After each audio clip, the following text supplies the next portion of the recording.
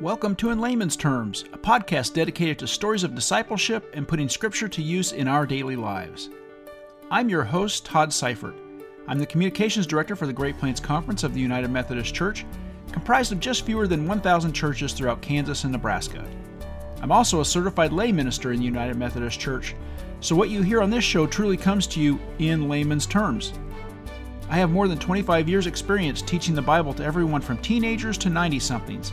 And I served as a journalist for 20 years prior to entering ministry. So I'm excited to share with you stories of disciples in action and to explore with you what the Bible has to teach us in the 21st century. Some episodes focus on a person or church doing great things to serve as the hands and feet of Christ. Some episodes feature interviews with experts who can help us along our faith journey. Still others include short reflections on Scripture. Thank you for joining me.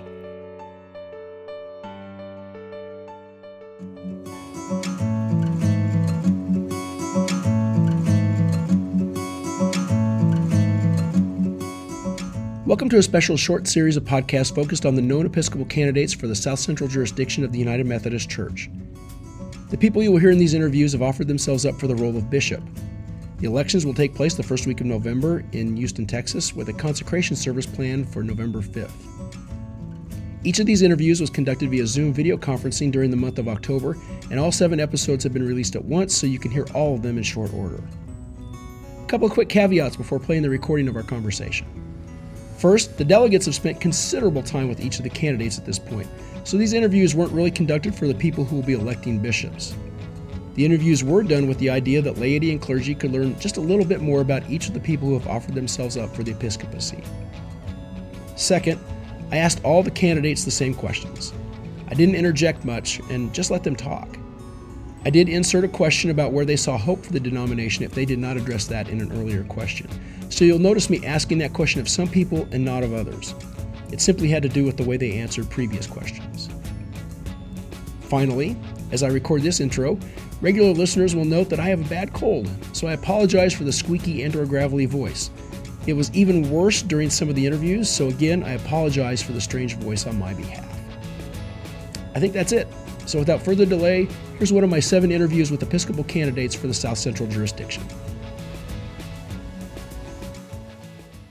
And we're joined now by Reverend Dr. David Wilson. He's the assistant to the bishop for the Oklahoma Indian Missionary Conference. David, welcome to In Layman's Terms.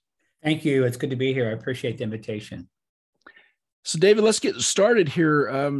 Let's give everybody what you think is the most important pieces of your background and biographical information. I've been in ministry for about 30 years, and I think I've served about every piece of ministry we can in the life of this conference. I've enjoyed all of them so much, from youth ministry to campus ministry to the local church and to conference leadership and beyond that. My background is I'm a member of the Choctaw Nation of Oklahoma, the 3rd largest tribe in the country. Family comes from far southeast Oklahoma. And as a child, my mother and father met. My father was Presbyterian. My mother became a Methodist through Vacation Bible School. And they met and then ended up at Indian Methodist Church, is what we happened to be at. And when I began growing up, we lived in the small town of Muskogee, where I grew up in the Fife Indian Methodist Church, and been involved with ministry for sometimes. Local church did everything, taught Sunday school. I was teaching Sunday school, Todd, when I was 16 years of age. You go to churches and there's very few folks to choose from, and began teaching then ages of probably 8 to 12 that I had in that small classroom, and did all sorts of ministry in the life of the local church, which I've enjoyed all of that. So I guess let's go on now to your call story. Tell us a little bit about how you came to be into the ministry. Sure. As I mentioned, I grew up in a small church in Muskogee, Oklahoma. I come from a family of 7 siblings.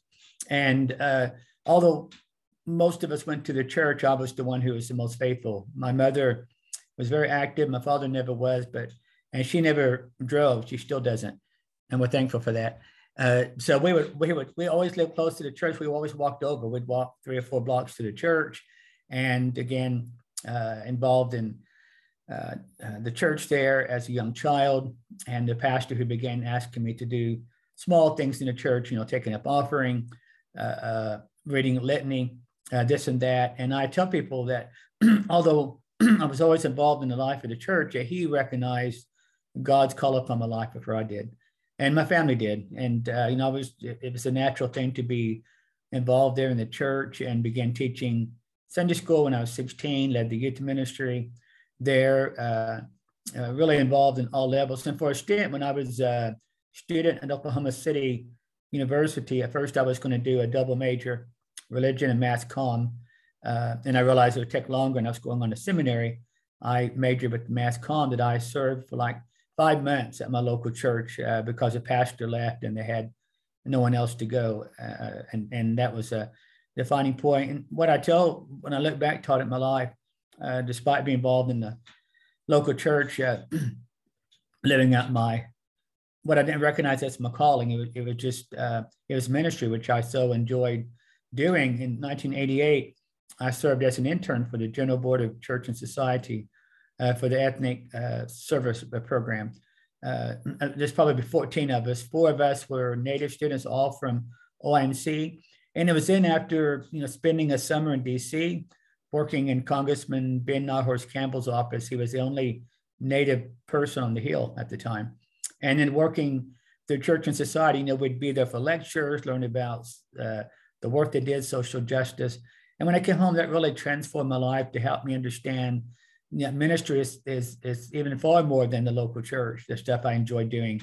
Came back home revived and energized, and began working more with youth ministry. And then as a layperson, all this was done as a layperson until I was licensed in 1991. But those two things, which reminds us all of the importance of clergy and laypersons,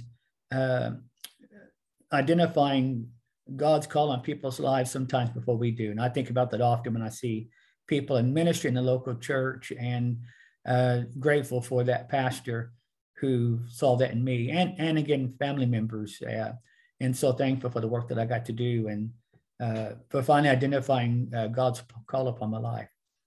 So talking about calling, now you're offering yourself up for the episcopacy. Tell us a little bit about why you feel that's maybe your next step in ministry, given everything that's going on in the denomination. Why would you do that to yourself? Sure. That's probably the number one question, Todd. Why in the world would you offer yourself up as a bishop in such a time as this? This is my third run for the episcopacy. I ran in 2012 as a very young pastor, and recognizing the urge, the nudge to do that, but also people around me, and not just people from OIMC, but from people across the church. That's one of the blessings of this United Methodist Church, is we met great friends everywhere we go, colleagues on all levels, and we stay friends. So many people said, David, you should offer yourself as a candidate, and which I began doing, and of course ran again in 2016. And then in 19,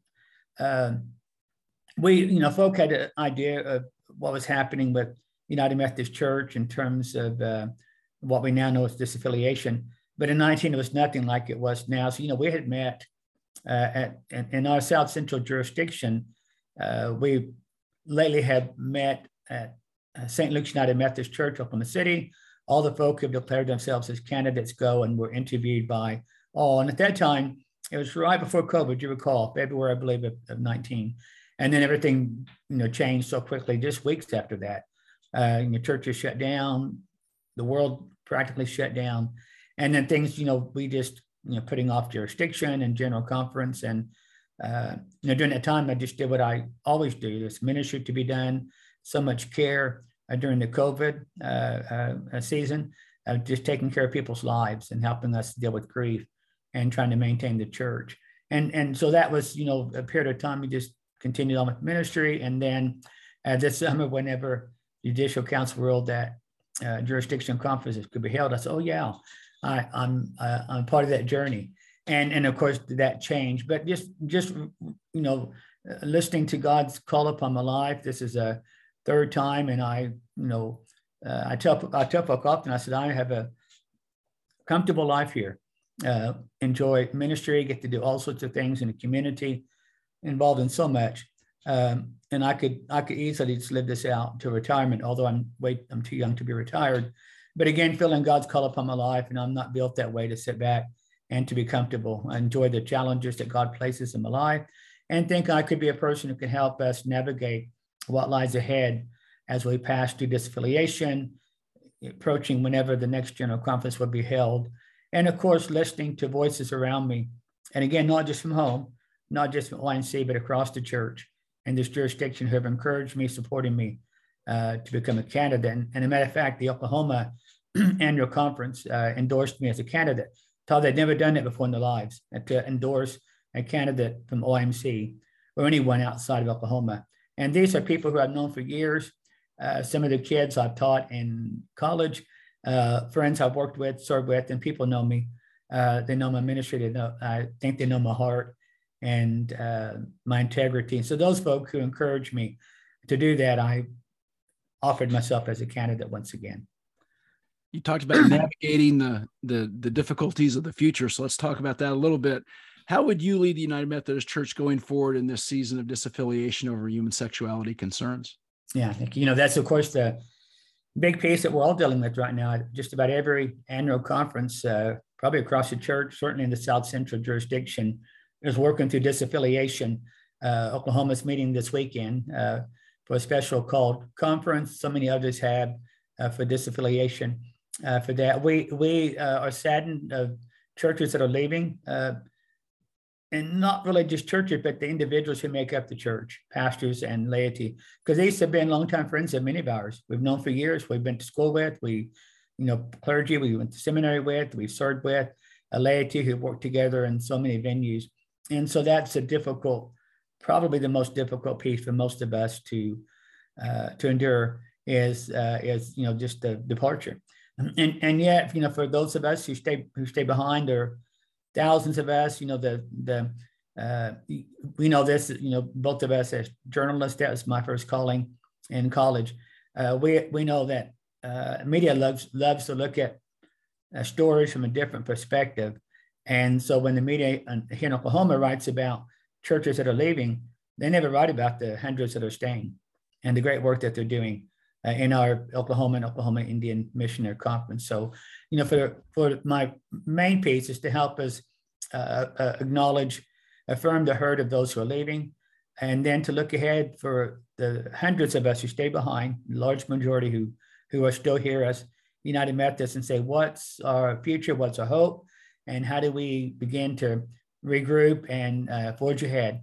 And there's so much work that needs to be done in our communities. We see that every day by the media.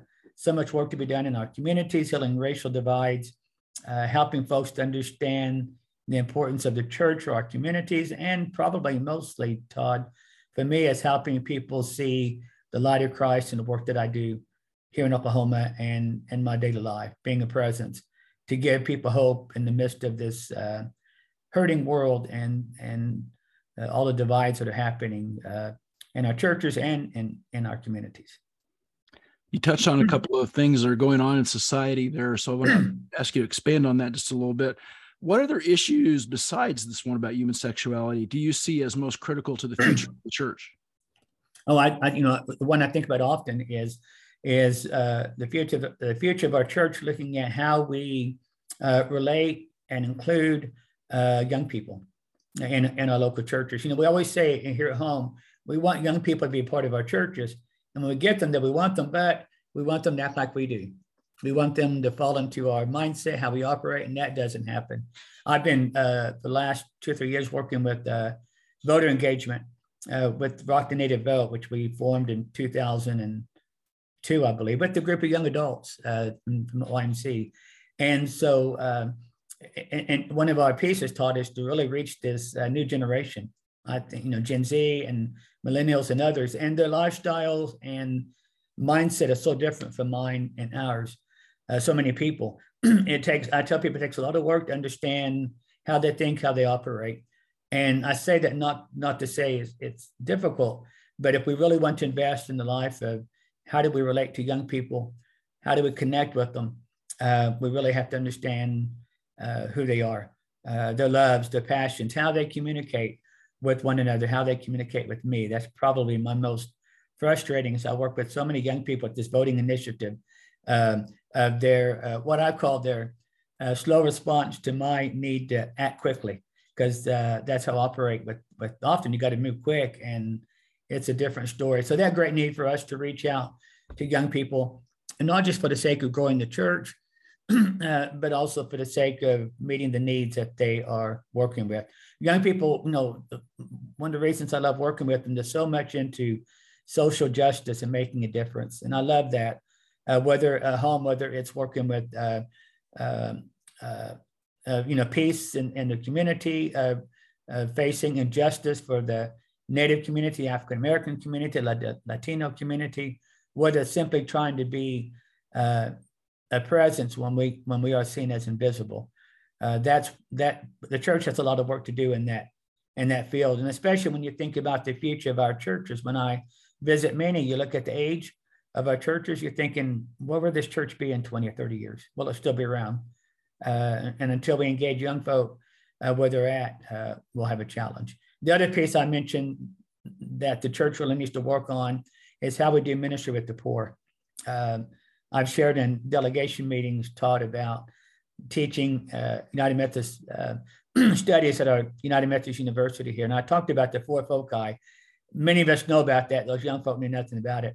And so I talked about one of those is ministry with the poor, and talked about Wesley and his involvement and what we're doing in our communities. And they said, David, they said, we don't know how to do ministry with the poor because we didn't grow up poor. And they weren't being boastful or anything. That was the reality. And yet they wanted to. They had a strong desire, but often you need an entree. You need a way for people to direct you in the right place. How do you work with the poor, with the homeless, and the others? And there are people in our communities doing that work every single day, doing great work, and we just need to make that connection. United Methodist Church being a middle class plus denomination, and that's not who you see in the pews of the huge majority of our churches across the denomination. So that's the other piece I was saying. Of course, lastly, Todd is working with racial ethnic communities. Right now I'm blessed doing some work with the African-American community and the Hispanic Latino community, and we're having a great time. And I'm learning so much about who they are. And the interesting about racial ethnic minorities, we know each other's past. I mean, our pasts and histories are intertwined because of the injustice of the past there. And so we have that commonality to say, we know what it's like to be neglected, but the racism that we see every single day of our lives. And so we're looking at how can we form coalitions to work together to make this world a better place. That's a great work, takes a lot of effort, but it sure will be worth it when we get to where we need to be. It's a long answer, and I apologize for that. No, that's okay. So we live in a fractured society, and unfortunately the church reflects that fractured society, right?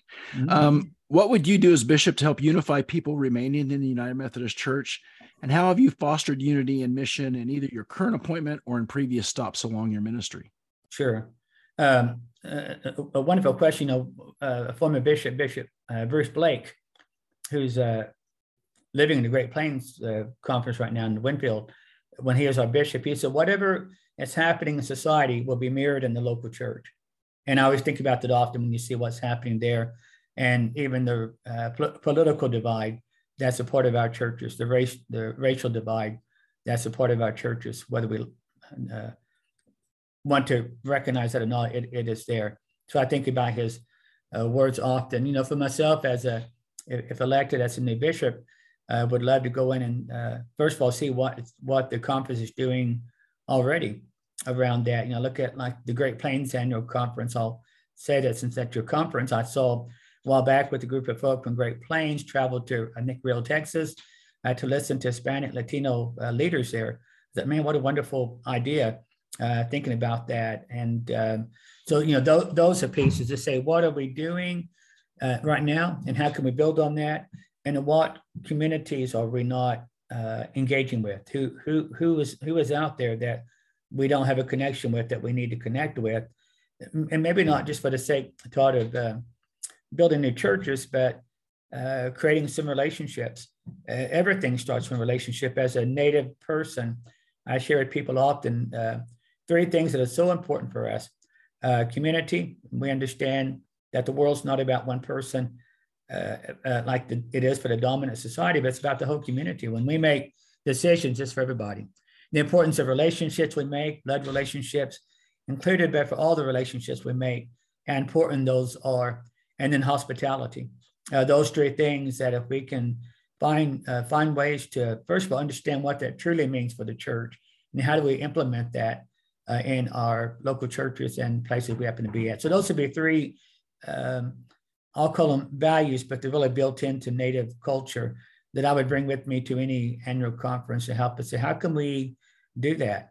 Offer those 3, and how can we do it genuinely, not just as a campaign, but how do we do that? So that would be another piece of my life as an Episcopal leader, if elected, to bring to an annual conference. And of course, for those of us, the thousands of us who stay United Methodist, saying, look what gifts and talents we have together, let's pull it together. It'll be much smaller in many places. There's some conferences losing quite a few churches. It'll be much smaller, but yet, in the Oklahoma Indian Missionary Conference, Todd, we're such a small conference, we have such little resources. We know how to be nimble. We know how to work with little money. We know how to pull it together. And of course, one of our gifts is as we pull it together, how we really utilize lay people because laity is such an important part of the work that we do. So I want to conclude with get into the Bible here a little bit. I was asking everybody to wrap up with, tell me what your favorite Bible verse is and why that verse resonates with you.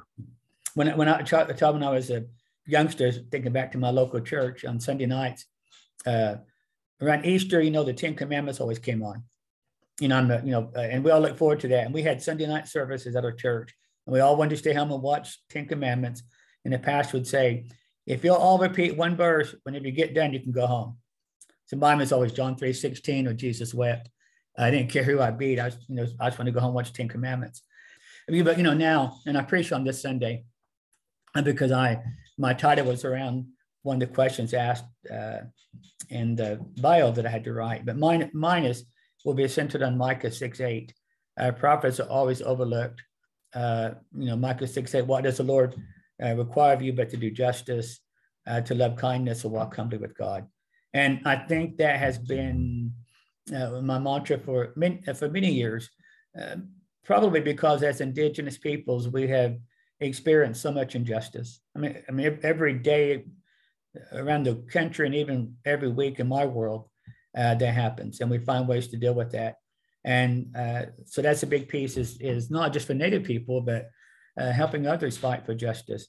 And, we wrestle, there are many people who wrestle with human sexuality and refer to the Bible for that, but folks tend to forget that, for the Hebrew Bible, what made Creator God the most angry was when we did not practice hospitality, when we neglected the widows, when we mistreated children and the poor.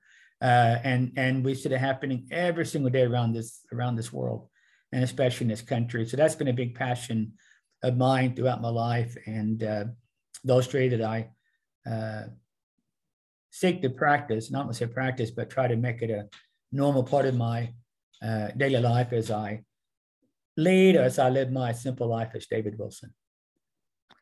Reverend Dr. David Wilson, thank you so much for joining us on Layman's Terms, and also thank you for offering yourself up for this important role at this point in the church. Thank you, Todd. I appreciate it much.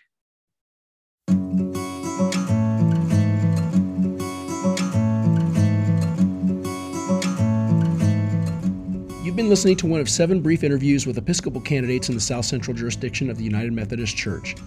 I hope these talks give you some insight into the people who will serve as bishops, if elected, at the South Central Jurisdictional Conference the first week of November. And if one of these people turns out to be your new bishop, now you will have at least a little insight into their call stories and a little more information about how they intend to lead your annual conference.